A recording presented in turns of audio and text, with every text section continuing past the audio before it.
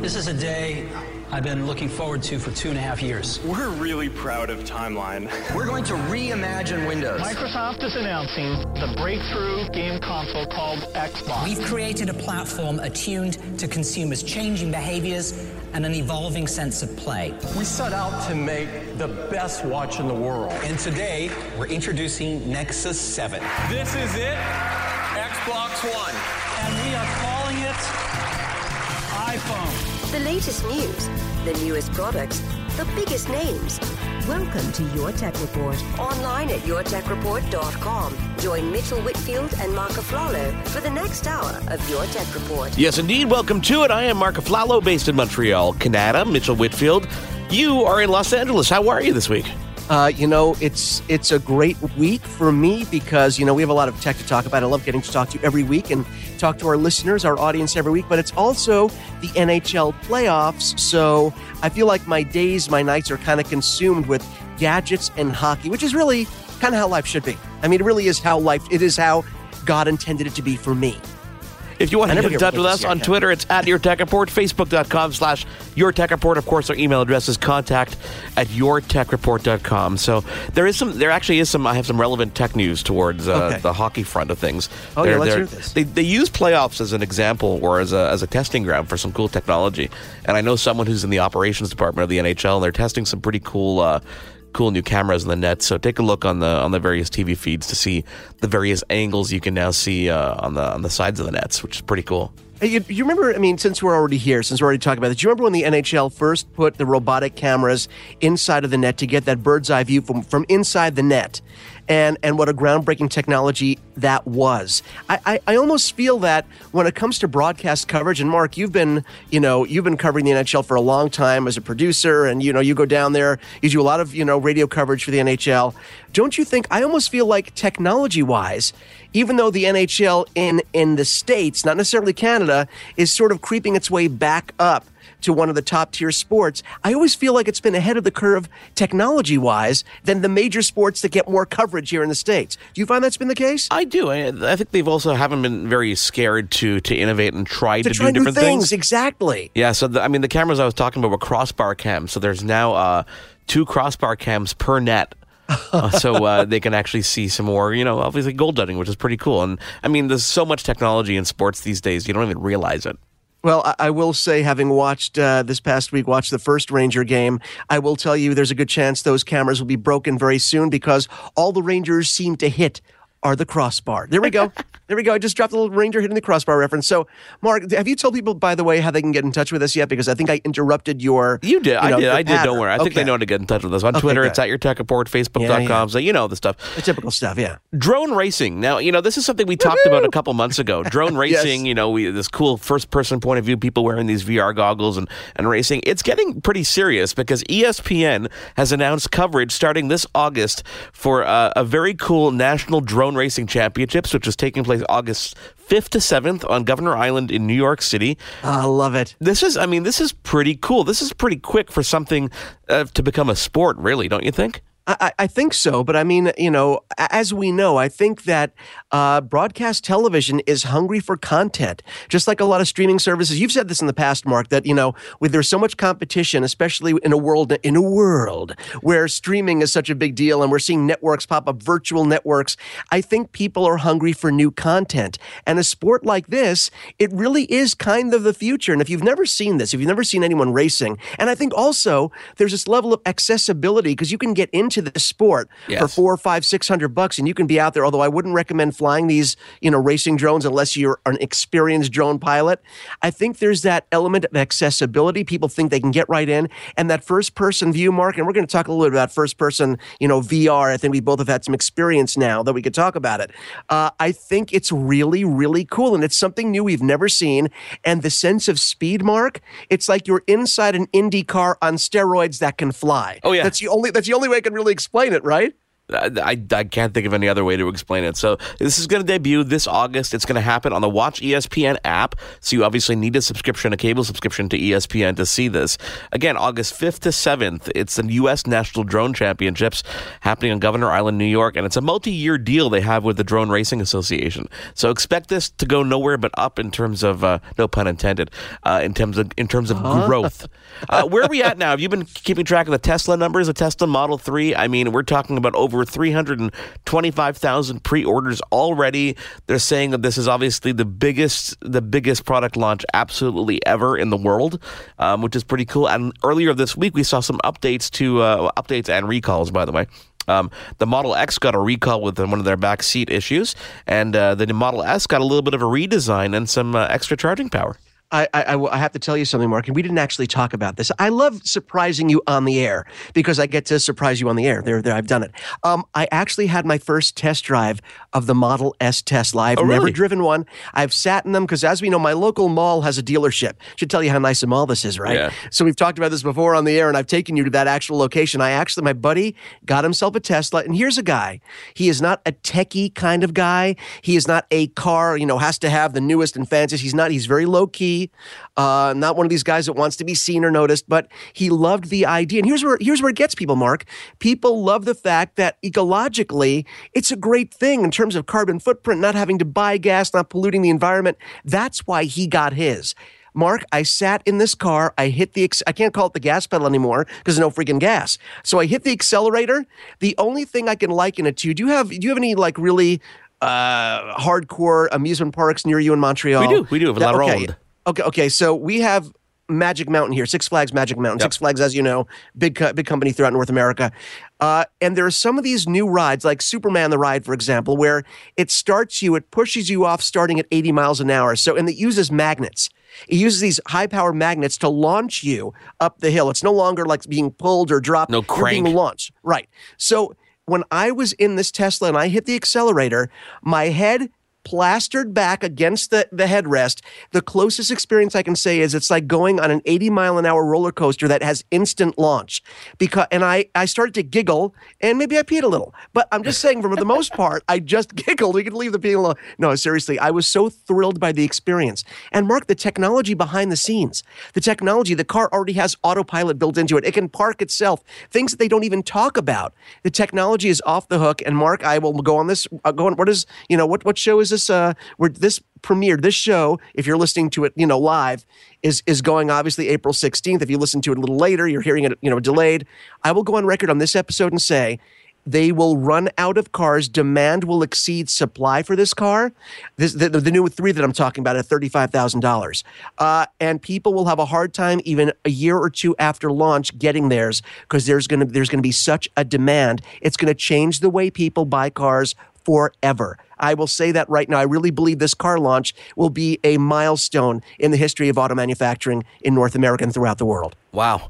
And there's going to be a milestone in the history of movie making. J.J. Abrams is behind a new technology that's making its ways to only 15 movie theaters have this immersive technology, they're calling it. Immersive cinema is expected to launch with the brand new Star Trek Beyond movie. Mitchell, what this is imagine your giant, beautiful screen in front of you, whether it be IMAX or whatnot, and add 2 screens to either side of that, giving you this sense of 270-degree field of view that they can now use in filmmaking. So you can see left and right and see this incredible field of view in cinematic masterpieces. Wait, to put it into a more working man's perspective. So basically it's similar, like, sometimes, Mark, you'll see if you go to Best Buy or an electronics store, a high-end gaming store, where you'll see people gaming on 3 monitors. There'll be a monitor in front of them, they'll do like a racing sim, right? Exactly. So that is the same concept, but in a giant movie theater? Exactly. Oh, I want to go see. So J.J. Abrams was presented with this technology a while back, and he saw it, and he's like, he's got to jump on board with this thing. Obviously, it's not as widespread, obviously, of things like IMAX and various technologies like that, but it will be growing, and he is betting that this is going to be the next step in immersive cinema, which is going to be very, very, very, very cool. Oh, I really want to see this badly. So, yeah, hopefully it'll make it here. Have you ever wondered why your computer crashed? Like, you get that blue screen of death in Windows, and you're like, well, what did I do? What happened? I wonder about it a lot less with Windows 10, but yes, of course, we always wondered about that. Well, why does it happen? Why does it happen? Are you going to tell me? I'm not going to tell you why it happens, okay. but I can tell you that Microsoft is adding a very cool feature. It's going to be implementing QR codes on any error screen. So an error is going to pop up. It's going to say your computer ran into a problem. It's going to give you a QR code you can scan, and you can find out what happened. That is really cool. Yeah. That's actually really cool. Hasn't gone live yet. It's obviously going to come up in updates to Windows 10 down the road, but it's going to explain exactly why your computer crashed, or at least direct you to error, descriptions and messages to find out exactly what happened. Well, going back to what I said when you first, mentioned this, I have to say, thankfully, I have much less use for something like this since Windows 10 has come about. I find it's a very, very stable release. I think when it was released, it was a stable release. Required, of course, some patching, as all big releases do, but I don't have that many issues with anything running, especially the Surface Pro 4. Shameless plug. I don't have a lot of issues with crashing. Do you? Honestly, Mitchell, I have not had a crash that I can think of on Windows 10 since I've installed it, and I've been even using betas. So, yeah, it'd be nice to know what caused the crash when it happens, but hasn't happened to me. It's good. I mean, it's a great thing to have the QR code. And I love, people are always looking for new ways to use QR codes anyway. I mean, whenever I go to a store or if I go to the mall, I'll scan it just to see what pops up. But here is an actual useful application for QR codes, and hopefully you won't need to use it that often. Sling TV. Have you used Sling TV yet?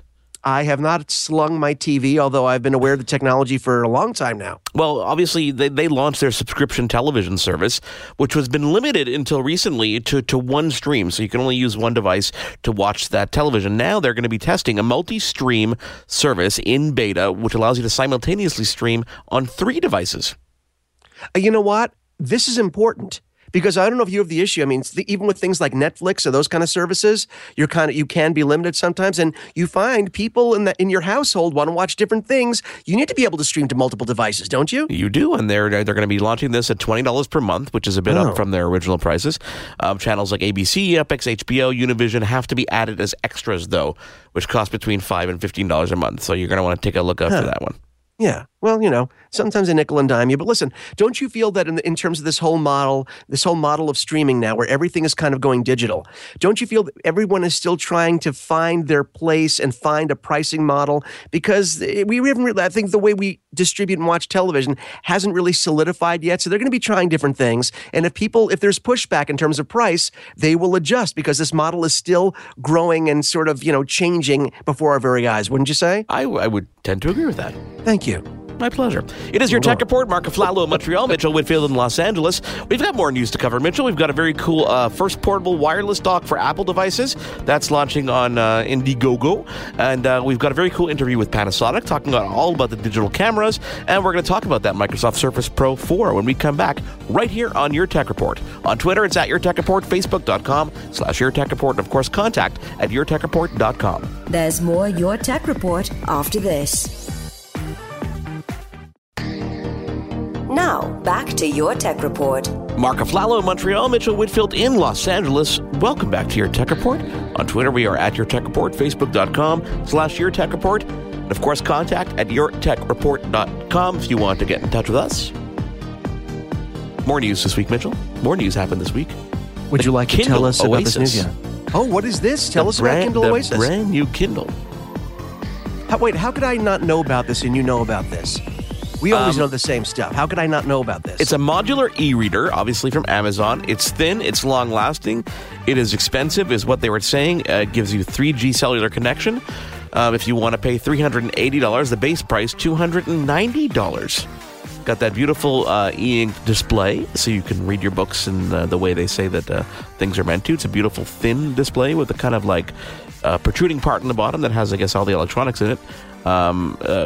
Very cool. Available for pre-sale this past Wednesday, and it'll be shipping to customers on April 27th if you want to get back into that Kindle life. Well, I'm trying to figure this out because one of the great things about Kindle has always been performance and price point. Kindle is great because the battery life lasts forever, and it has that digital ink display that's very low power, which lets the battery last a long time. Beautiful display. But we've gotten used to those Kindles going for like $70, $80, $90. So I'm trying to figure out what exactly for almost $300. It's brighter, thinner, smaller, 3G. Or a 3G. Okay, so it has built-in, which other models have had before. But yeah, this is a pretty expensive Kindle. I'm going to have to try this because this is a little bit expensive for Kindle. I think people are going to blink when they hear about the price of this. They're going to have a little flinch. Yeah, I think we need to find out a little bit more about it. It was originally leaked earlier in the week, and then they kind of made the announcement, I think, rather haphazardly on later in the week on Wednesday, and they let people pre-order it. But I think we got to find out what's going on here, really. Yeah, we do. World Health Organization estimates that 1 billion people across the world, Mitchell, live with disabilities. And Google's philanthropy division, google.org, has pledged $20 million to help improve their situations. It's going to go across 29 programs working on disability technologies. The average amount that each will receive is $750,000, with 6 of the grant winners getting more than $1 million, according to Wired magazine. That's fantastic. And don't you wonder when you hear about these companies and even individuals, people that make an incredible amount of money that they could never possibly use? Don't you like hearing about these acts of philanthropy? Because I always feel like if people are making, or businesses or people are that successful, it's not just good karma. It's the right thing to do to give back. The people that need that help, that need that financial help for research. I mean, it's important. I'm glad to hear. I like hearing this stuff. I don't care if it's a PR thing. I like hearing about it. I think, yes, obviously there's a PR element, which is that you're announcing it, but at the same time, you're still doing it. They're still doing it, exactly that. And in the same kind of breath, Google also rolled out a beta for its new voice access system, which lets users navigate their phones via voice commands, something that Apple has had a leg up on pretty much everybody in terms of accessibility features and voiceover on their phone. So it's nice to see people spending the time and money to obviously invest and integrate these services, because there are a lot of people out there who want to use those devices who have limitations that they can't get over. Exactly. And I know we're going to talk about this either this show, a little bit of this show, maybe more in the next show. I've been using Android devices more, and I'm not going to go into detail because we're going to talk about it later, a little more frequently. And I'm really impressed with how Google has how their operating systems become more accessible, because I always felt it was very techy, and I'm a tech guy, and I always felt Android was a little too techy for me. But I feel like it's become much more accessible, much more user-friendly, and I think having an open platform like this now that's actually usable by a normal person, it makes me like Android that much more. So I'm kind of getting into it all over again. Well, you might want to play with Android on the new HTC 10 that is going to be announced. They have announced that the new HTC 10 is going to support natively AirPlay, Apple AirPlay. So you can stream directly to your Apple TV or other AirPlay-compatible devices. The HTC 10 is a 5.2-inch screen on this beautiful device, That's quad a sweet spot, HD display. Wow. All metal. It looks really, really cool. It's got that nice curved display in the back. I don't know about you. I've been playing with the new Samsung S7. Not the Edge, but the feeling of this phone in my hand is actually quite nice. And this seems to take on a lot of those features as well on the HTC. Yeah, I love it. I think HTC, kudos to HTC. I think they were way ahead of the curve in terms of Android phone, beautiful industrial design. They've been having that same sort of polished, or actually the matte metal finish, the nice heft in your hand. I always liked HTC devices, and I think other companies now have sort of caught up in that design ethic. Samsung being one of them. I love the fact they've gone to that sort of unibody, that metal and glass. Love that. But yeah, HTC with it. I think they started it all in the Android world, and I like that they're still putting out innovative phones. So I'm going to have to play with one soon. Someone sent me an email, kind of unsolicited, saying, hey, check out this thing on Kickstarter. It's a thing called the Do Box. And I wanted to bring it up because it's a portable wireless dock designed specifically for Apple devices. So what you do is you connect your iPhone, your iPod, or your Mac to the device wirelessly, and it gives you the freedom of full connectivity, meaning you can use a mouse, you can use a keyboard, you can use external speakers. It's obviously trying to raise money. They've got 47,000 pounds out of the 60,000 pounds that they are looking for. Still 16 days to go. A very cool, innovative device that seems to will work natively out of the box, kind of with the Apple devices. It's going to give you external storage, connectivity. It's a Wi-Fi router. It charges your device. It has AirPlay compatibility, file sharing, a micro SD card reader, and a video player. So very, very neat device. Did you give a pledge price, by the way? Did you mention what the pledge price to get in on it is? Or? They start at £99, so we're talking about British pounds. So £99 if you want. It's a super early bird special. There's one left out of the 110 that they have available. How many does that translate into American dollars in terms of the pound? Should I ask Siri right now? I think you should ask Siri right now. Hold on a second. This is great radio. This is, Siri makes... How many dollars is 99 pounds? I can only take that request You know what? You hear wow, this? she doesn't really. Yeah, she's really back this talking. This is the problem. You know what? And I've always had issues with Siri, and this is with CarPlay, and she just does not really know exactly what you're talking about, or she's a little premature sometimes when you're asking her questions. Give it another try. Let me try one more time. Here we go. How many US dollars is 99 British pounds? Clear, size to the point. $140. Okay, so at 1.4. Thank so you, Siri. It's about time. There you go. So if you want to get into that, it's called the Do Box. Head over to Kickstarter, and you can check that out right there. You know, I was talking about the Samsung, and one of the things they weren't able to send me, but I went out and bought myself, was the Gear VR. So, oh, boy. Now, this is on your recommendation. Yeah. Tell me why, because this is my first experience ever using any kind of VR. Okay, so people are talking about virtual reality now more than ever because, of course, the Oculus Rift, that very expensive project that was acquired by Google, the technology that was acquired, that was acquired by Facebook. Yes. So everyone is talking about these virtual reality goggles. You put them on, you're immersed into an interactive 3D universe that's 360 degrees around you. And, but when we're talking about $600 for the, Oculus Rift, and you need a high-end computer to run it because the software is so hardware intensive, we're talking about an expensive investment. Well, Samsung actually has a great relationship with the people over at Oculus. Oculus actually helped them design both the headset and mostly the software for the Gear VR, which is a VR headset, Mark. But here's the whole thing. It's only $99. And it's only $99 for a couple of reasons. One, because they really did a great job keeping the cost down in its design. It's beautiful, but they kept the cost down. But also, you were able to snap in to this headset either your Galaxy S6, S6 Edge, Edge Plus, and Galaxy S7 and S7 Edge. It only works with the 6 and 7 line, the new Gear VR does. It will only work with the two lines of phones. So basically, all the hardware from the VR headset is actually contained in your phone. So you snap it into the headset, and you're using your phone to have the VR experience. I tried one of these the other day. My son Ryan wanted one. He had birthday money. He got it. Mark, when I tell you, and you'll be able to know now too because you've experienced it, was this not the most incredible for $99 and this particular Galaxy S smartphone? Was this not the most incredible VR experience? It's something you would expect to be like $1,000 technology. You're able to sit in a virtual room and watch Netflix on a simulated 80-inch screen. You're able to go on virtual tours. I did a helicopter tour of New York from the perspective of a helicopter, looking down under me to see the water. I got frightened. I got goosebumps. Was this not an incredible? Tell me, you experienced it. Was it not an incredible 360-degree immersive VR experience, especially for the money you spent? You never know what to expect, and I put these on for the first time, and again, my first time really experiencing VR in any way, shape, or form. And my kids played with it too, and they have a Jurassic Park experience where you're sitting there and there's sound all around you, and there's this dinosaur that kind of walks up to you and stiffs you in the face, and various worlds, like you can go underwater and play with the sharks, and it's just when you're standing and you just kind of walk and you do the 360 and you look up and you look down and you're like, oh my God, I see everything. Right? You feel like you're physically in there. I have video of my kids grasping to try and grab things and walking into furniture. You did it too. You tried to grab the remote in your virtual. In the virtual Netflix. It's like you're sitting on a couch, and it's quite funny. And you look at it, it's like, oh, this is the couch. Let me lean back, and you lean back, and you're not actually sitting on a couch. Very, very, very cool experience. I can only imagine what the experience would be like on the Oculus, which obviously requires all that hardware and software to run it.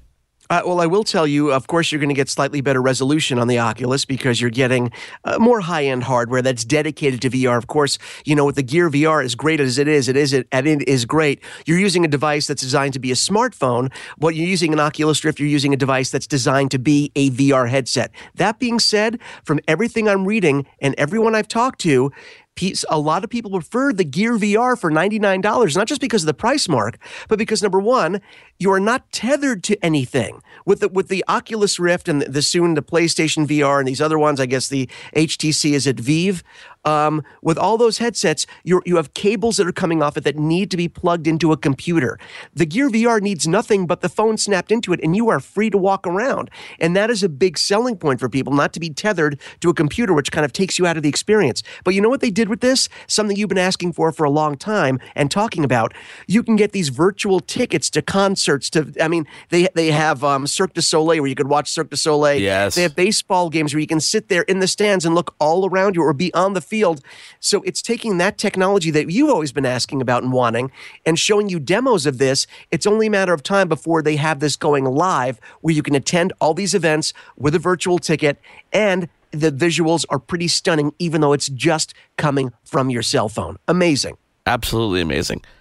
Let's go forward to one other little topic I wanted to cover this week. By the way, this is Your Tech Report. He is Mitchell Whitfield. I am Mark Aflalo. Yes. If you want to follow us on Twitter, it's at Your Tech Report, Facebook.com/YourTechReport, and of course, contact YourTechReport.com.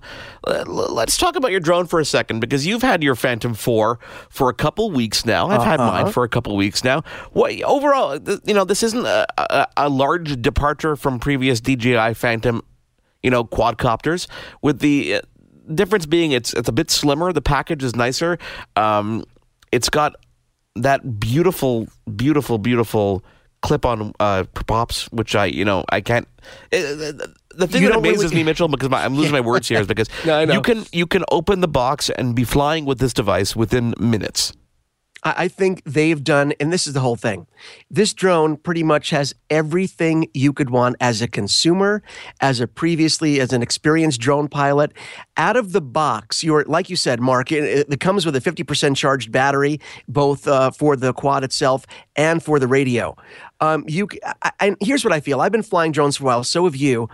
I think there were some compromises right out of the box. It's designed to let anyone fly it. If you're an experienced drone pilot that wants that instant sort of experience of having full control, full throttle, full everything, that's not going to be with the Phantom 4. It's designed out of the box to be able to be flown by anyone. It has settings that will let you go into sport mode and the handling that you're used to be able, you're used to having with these quads. So I think out of the box, it's designed for a mainstream consumer. But if you are an experienced pilot and you take a second and set it up for an experienced pilot, you will have the best flying experience you could possibly have at this price point. The camera, Mark, is brilliant. The software, the new software that lets you run, your iPad, your iPhone, your Android device to control the quad and to do these automated shots. Did you do any of the tracking mode? I haven't done any of the tracking mode. Well, a couple of things really caught my eye. I was trying to take some aerial shots of my home, and I was looking through some of the footage that I took, and obviously it's a 4K camera, and I hopped on a picture, and I thought it was a picture, but then I realized the car was moving. It is so stable and so incredibly high quality that video looks like still images in many, many cases until you realize something is moving, which blew my mind. And I do like the fact that they moved it in for people that haven't seen the design of it. Yes, it's sleeker. It's got a shiny finish as opposed to a matte finish now. But the the gimbal, and people don't know the gimbal is the thing that hangs off the bottom that you attach the camera to that will make micro adjustments for any sort of movement the quad has to stabilize your images. They moved this motorized gimbal, most of the internal mechanism, actually inside the quad itself. It's no longer exposed like it has been on previous models, which number one is safer. It's less likely to damage the gimbal from any external sort of, contact or knocks. And it also just makes it look like a more streamlined device. So both functionally and visually, moving that gimbal internally makes a big difference, don't you think? Absolutely. And don't forget the obstacle avoidance. Obstacle avoidance is something. Have you tested that? Because yes, I did. Absolutely. I tried to fly the drone directly. Into a wall, didn't you? No. I tried to fly it into myself.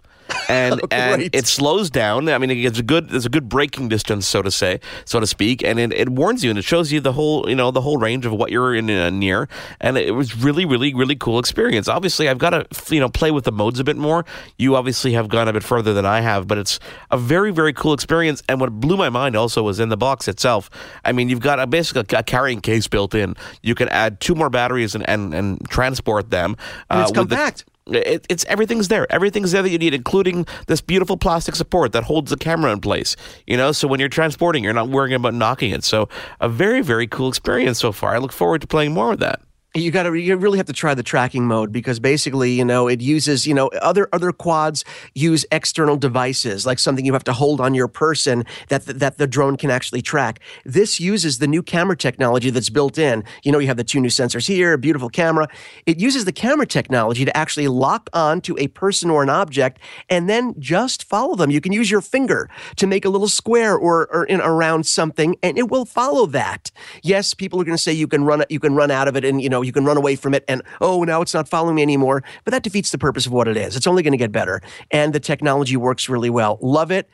$13.99 for people that have not flown things like this before is actually a deal for what you're getting because you don't have to put a GoPro or a gimbal. All the software, the hardware, it's already there. It's scalable to your level of experience. I think it's pretty brilliant, and it kind of makes me excited for where the technology is going, the direction it's going. Agreed. It is your Tech Report. I am Marco Flalo in Montreal. He is Mitchell Whitfield in Los Angeles. Still a great show lined up for you. We're going to speak to Panasonic in just a couple moments, talk all about their digital camera lineup. They've got some cool innovation. I mean, Panasonic's been doing cameras for a long time, Mitchell. They're still being, heavily used in the broadcast side, so it makes sense that, of course, on the consumer electronics side, we're seeing their cameras everywhere, especially for those who don't want to carry those luggy DSLRs around. Well, I've been using the Lumix line now for years, and I think it's still one of the best kept secrets. People don't really realize how great Panasonic imaging has been over the years. A lot of photographers do know. The average consumer needs to know about it too, and they're going to find out more. We are going to speak to Tricia Gillings from Panasonic after we take a quick break. And to wrap up the show this week, we're going to talk about our experience so far with the Microsoft Surface Pro 4. We each have one. We've had them for a couple weeks now. We're going to give you our first impressions to wrap up this week's edition of Your Tech Report. Again, he is Mitchell Whitfield. I am Marco Flalo. At Your Tech Report on Twitter, Facebook.com/YourTechReport, and of course, contact at YourTechReport.com. Tricia Gillings from Panasonic is on with us next, right here on Your Tech Report. There's more Your Tech Report after this. Now, back to Your Tech Report. Welcome back to Your Tech Report. Marco Flalo in Montreal, Mitchell Whitfield in Los Angeles. On Twitter, it is at Your Tech Report, Facebook.com/YourTechReport. And of course, our email address is contact@YourTechReport.com. Mitchell, a press release crossed my desk the other day and was from our good friends at Panasonic. They recently announced the latest Lumix camera to their lineup. So rather than us talk about their entire camera lineup, I figured let's reach out and let's get somebody from Panasonic on the line. So on the line with us today is Tricia Gillings, product manager at Panasonic Canada. Tricia, welcome to your first edition of Your Tech Report. Great. Thanks for having me. How are you feeling? Are you feeling good about this? I promise we're not going to hurt you today. Oh, no, that's okay. I love my cameras and I love talking about them. Well, tell us about, obviously, the DMC GX85. This is a mirrorless camera. Can you explain to people what is the benefit of a camera being mirrorless? Well, Panasonic was actually the leader in mirrorless technology. We invented it in conjunction with Olympus, and we were the first to market with it. So what we did is most of the space in a DSLR is taken up by what's called a mirror, your mirror prism. So we removed that from a camera, and we're actually able to make the camera bodies and lenses smaller. So the benefit of that is as you all know, we have an aging population. People don't want to carry around bulky gear anymore. They're tired of it. So mirrorless addresses that generation. It also addresses a big demographic of people who want smaller and lighter cameras, and that's what we've been giving them. So this is obviously, Panasonic has always been on the cutting edge in terms of innovating, but there's a history on the broadcast side of things. How does that whole kind of experience on the broadcast communication side lend itself to the consumer side of cameras? So our background has always been, as you mentioned, broadcast. So we take that video know-how and that expertise that we've been doing for a very long time, and we've integrated it into our cameras. So our cameras are not only high-quality stills, but they're the highest performance video as well. And our GH4, which was the first 4K mirrorless camera on the market, is very highly regarded. So indie filmmakers, documentary shooters, they're all using GH4 now because of that great video capability. Now, Tricia, Mark and I were talking about something beforehand. I think we're going to talk to you about it as well. Mm-hmm. Basically, now we have a situation where everyone is walking around with a smartphone in their pocket, right? Everyone is so proud of the pictures they're able to take with these smartphones. And I think people have started to get away from more traditional cameras. So how important was it to get full DSLR features into a mirrorless compact package that people are willing to carry around in addition to their phones, which they've gotten used to taking pictures with? It is, and there's actually a kind of a, I guess I want to say a lashback these days. People love their phones. They love it for taking pictures. They love the instantaneousness of it. But they're also looking for more quality, and especially vloggers, bloggers, anyone who makes their life on the internet, they want that quality now. So they're starting to realize that, hey, my phone is great, but I need something else. And that's where we're seeing a lot of customers coming in these days as well. And we're making cameras to address that. So almost our entire lineup has Wi-Fi. So you can now instantaneously upload those great photos you took onto all your social media, plus all our video capabilities. So we have a lot of vloggers out there using our cameras to shoot their daily feeds, and it's been great for us that way. Tricia, 4K is something that is still relatively new to some people. I know a lot of people who hadn't experienced 4K quality until quite recently. How important is that to get into a camera now, as opposed to waiting a bit till more people have it? Well, a lot of people say that same thing, why do I need 4K now? And what you're actually doing is you're future-proofing your work. So you can shoot in 4K now and enjoy all the extra aspects that it gives you, and then you can still down convert to 1080. But when you do that, you're getting that extra resolution that you would not have if you shot full 1080. So for instance, if you're shooting 4K, you can shoot wide and zoom into your shot up to 200% and still get 1080 quality. So think about what 200% means. That's massive. That's absolutely insane. Yeah. When it comes to cameras and phones, people are saying, people go to their phones as this point-and-shoot device. And obviously, Panasonic innovating like they do give you a good reason to want to get a Panasonic camera. But there is a history of phones on the Panasonic line as well. And there's something you and I were talking about off air that I wanted to share with our listeners about Panasonic still making phones, but taking a different approach. We did. We looked at it from a whole different angle. Apple, Samsung, Sony, what they did is made a great cell phone and then added a camera in it. Well, we went at it from a different angle. We made an amazing camera, and we added a cell phone to it. So the CM1 is available in Europe and the U.S., and it's a 1-inch sensor in it with a great fast lens on it. And then it's also an Android phone, and it's an unlocked phone, so you can use it with any carrier out there. So it was kind of just our way of innovating, our way of adding the Panasonic innovation and twist to it. So what other technologies within the company? Because, Panasonic's a giant corporation. You have, from the consumer electronics side, you've got home appliances, you've got security, you've got everything from microwave ovens to a fridge. What other technologies within the company do the digital imagery and the photography make its way into that we don't even realize about?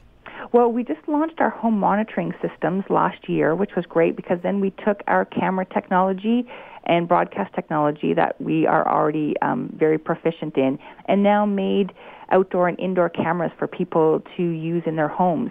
So if you don't want to pay those monthly fees to, the security company, you can now buy a home monitoring package and do it yourself. So you can monitor your home or cottage from your smartphone through our technology that we have.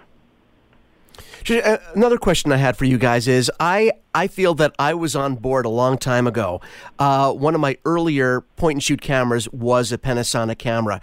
And I was always, and I think there are a lot of people out there that still don't know the history that Panasonic has. You touched on it a little bit when we started the interview. I mean, Panasonic, you guys are not a new player when it comes to the camera world. You guys have been doing beautiful and brilliant point-and-shoot cameras for quite some time. Are we going to see you guys continue to expand that lineup? Because that's something I was always hoping Panasonic never got away from, because you guys do it so well. We do, and every year we're bringing out new point-and-shoot models. We will not give up that business because we do have a very solid customer base. We have something called our travel zoom category, and believe it or not, there's dedicated people out there who upgrade every year because these are the perfect accompaniments to them for their vacation trip. We have Leica lenses, we have long zoom, we have fast bright apertures, and now this year we've actually added 4K video and photo to those point-and-shoot cameras. So you have a really powerful tool that fits in your pocket now that can accompany you wherever you go. And I think that's one of the things I really appreciated about Panasonic. There were a lot of companies out there. There were the Sonys and some level of Samsungs. And as their technology advanced, I think the way the cameras operated, it became more complex for the user. The thing I always liked about what you guys did, as your technology advanced, and I think this is true of all great technology, as your technology advanced, it became simpler for the end user. And I think that's something a lot of companies are losing sight of these days, where as the technology advances, it's supposed to make it easier for the customer, not more complex. No, exactly. And a lot of people are not as tech savvy as they would like to be. So we've always tried to make our cameras kind of more button-centric than menu-centric. So all your functions are easily accessible from a button instead of trying to scroll through huge menus trying to find what you want to do. So you can get to your controls faster and easier. I think Mark and I are watching each other right now. He's smiling right now because one of our pet peeves is when you're using something, the last thing you want is to be buried in menus. Yeah. And I think that's the main, sticking point for a lot of cameras where, how was your experience? Well, I wouldn't know because I never actually got to snap a picture off. I was too busy trying to frame the size of the image, and it gets me crazy. But you guys have always been, point and shoot is exactly what it's supposed to be. Yeah, it's not just a name, it's the way the experience is supposed to be. And I think Panasonic has always been great about that. Oh, definitely. And the beauty of 4K now is that you never miss a shot. So we've made it so easy for you to capture those unexpected moments that there's no excuses anymore.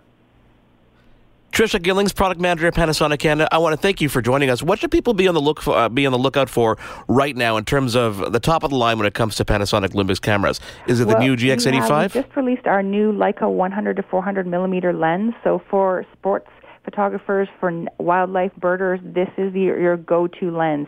This weighs probably 50 pounds less than the competition. Wow. And it's very easy for you to carry around. And then the next one we announced, as we mentioned in the beginning of the show, was our GX85, which is going to be a new powerhouse as well for us. Very cool. We look forward to getting some hands-on time and obviously sharing that with our listeners, and we appreciate you taking the time. Thanks. It was great chatting with you. Tricia Gillings, product manager at Panasonic Canada. I'm Mark Aflalo, Montreal, Mitchell Whitfield in Los Angeles. When we come back, we dive into the Microsoft Surface Pro 4 to wrap up this week. It's Your Tech Report. Find us online at Your Tech Report on Twitter, Facebook.com/YourTechReport, and of course, contact at YourTechReport.com. There's more Your Tech Report after this. Now, back to Your Tech Report. Welcome back. Mark Aflalo in Montreal, Mitchell Whitfield in Los Angeles. On Twitter, we are at Your Tech Report, Facebook.com/YourTechReport, and of course, contact at YourTechReport.com and the pages of YourTechReport.com. Mitchell, I wanted to talk about our Surface Pro 4s. Microsoft was kind enough, after a little bit of poking and prodding, to send us each a brand new Surface Pro 4, and there was a purpose behind this. Obviously, we wanted to really experience Windows 10 and the new apps and new things as they come out on Microsoft hardware. Obviously, there's other companies we could have approached, but we wanted to go to Microsoft specifically because who better to represent their software than, of course, the manufacturer of their hardware? Exactly, the company that makes it, absolutely. Now, I'm sitting here right now. We both have our Surface Pro 4s in front of us, and the first thing that jumps out at me, first of all, obviously, you have the 12.3-inch screen on this. Beautiful, beautiful display. That was really the first thing that caught my eye. Because when you think about a portable device, you're not necessarily thinking, you're thinking about efficiency, doing great work. I think you'll be blown away. And it's funny because the background that I have, the wallpaper I have purposely up, it's an Alienware wallpaper that I have. It's black and white with the alien look on it, with the alien's face.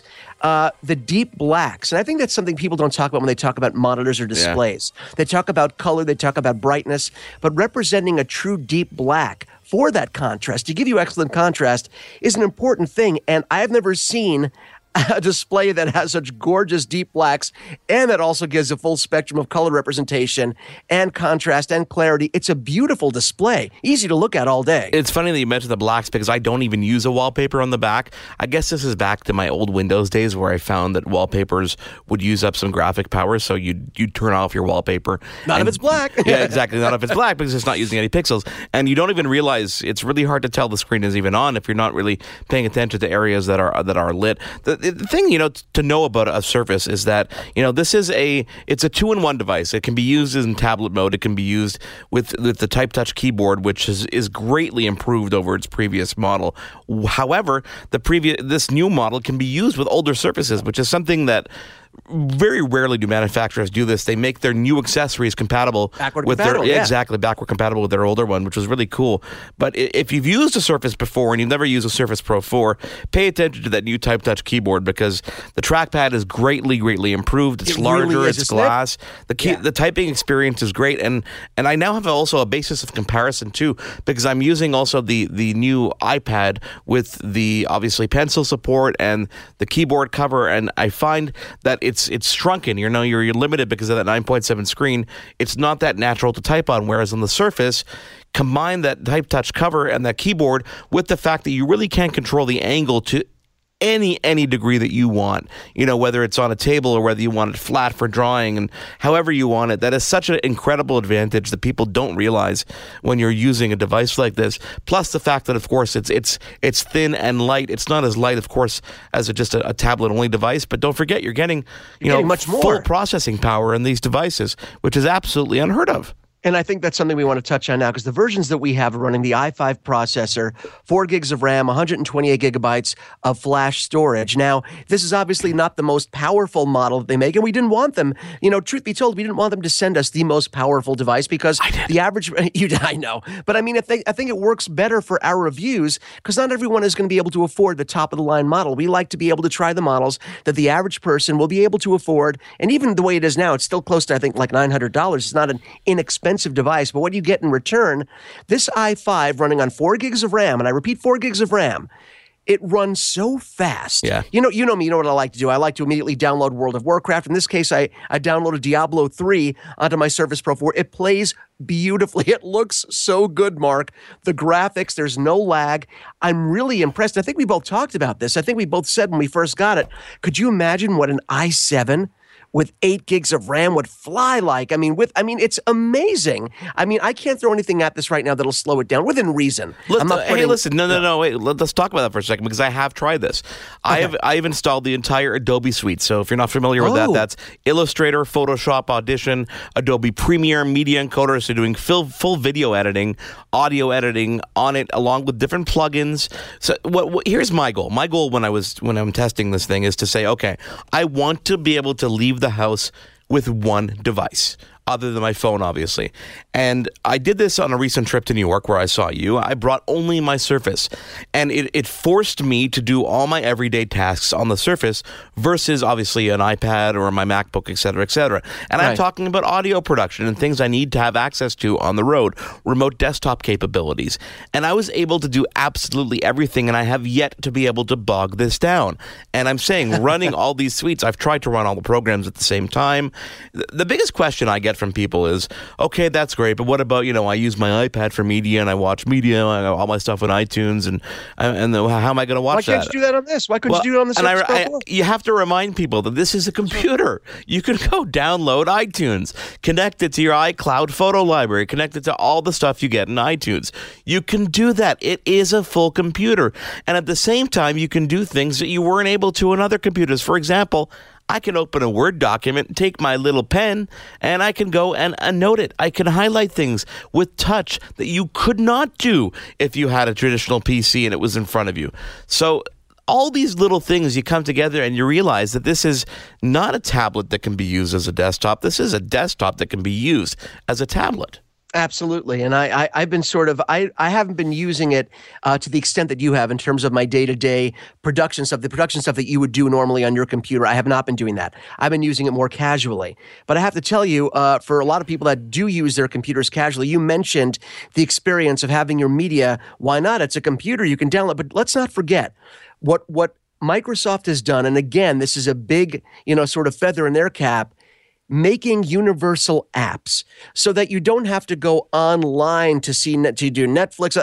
You just open up the Netflix app because a lot of people, they do want to be able to watch Netflix or Hulu. And let's not forget, they make specific apps that translate beautifully to the desktop the same way they would on a mobile device as your phone, for example. So having these universal apps does give you the same feeling as being able to use, just click one button to open up that app. It's not like you have to use on a traditional computer computer where you might have to go to in previous versions of Windows or other operating systems. You have to go to the web and download the web version. No, it still has these universal apps that work beautifully. So Multimedia Mark has actually been working nicely for me. You said to me, hey, download the stuff that you normally would use on your Mac to the Surface, to the Surface and see what happens. And you're right, the experience is pretty seamless. And I've been very, very happy, but still, I have to mention, blown away by the power and capabilities and the gorgeous display. And I only feel like I've only scratched the surface of what it can do. Well, you gotta try something out because they recently released the new preview version of the next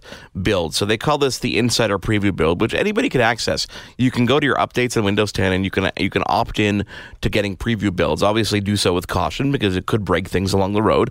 But the latest preview build, which is previewing what's coming this summer in an update, brings some really cool features and really enhances Cortana. Like, she's a good personal assistant. And again, it's hard switching platforms. If you're a Mac user and you want to switch or you want to experience it, I find cutting the cord and doing it really just kind of overnight is the best way to do it, because you force yourself into situations and realize that a lot of things you were doing were habit as opposed to, things that you just obviously couldn't do. So things like Skype preview, I mean, you can now experience on the Surface, and I've been playing with that.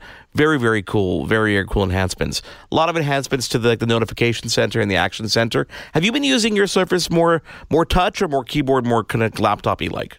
A little bit of both. A little bit of both. I think sometimes I'm so blown away by how it works as a computer, I forget about the physical interaction you can have. The touch screen is a huge, huge advantage, because sometimes I don't want to mess with the keyboard. Sometimes, I do if I'm searching for something. Sometimes I want to have the hands-on experience. And I still feel like there's so much that I haven't done with this yet.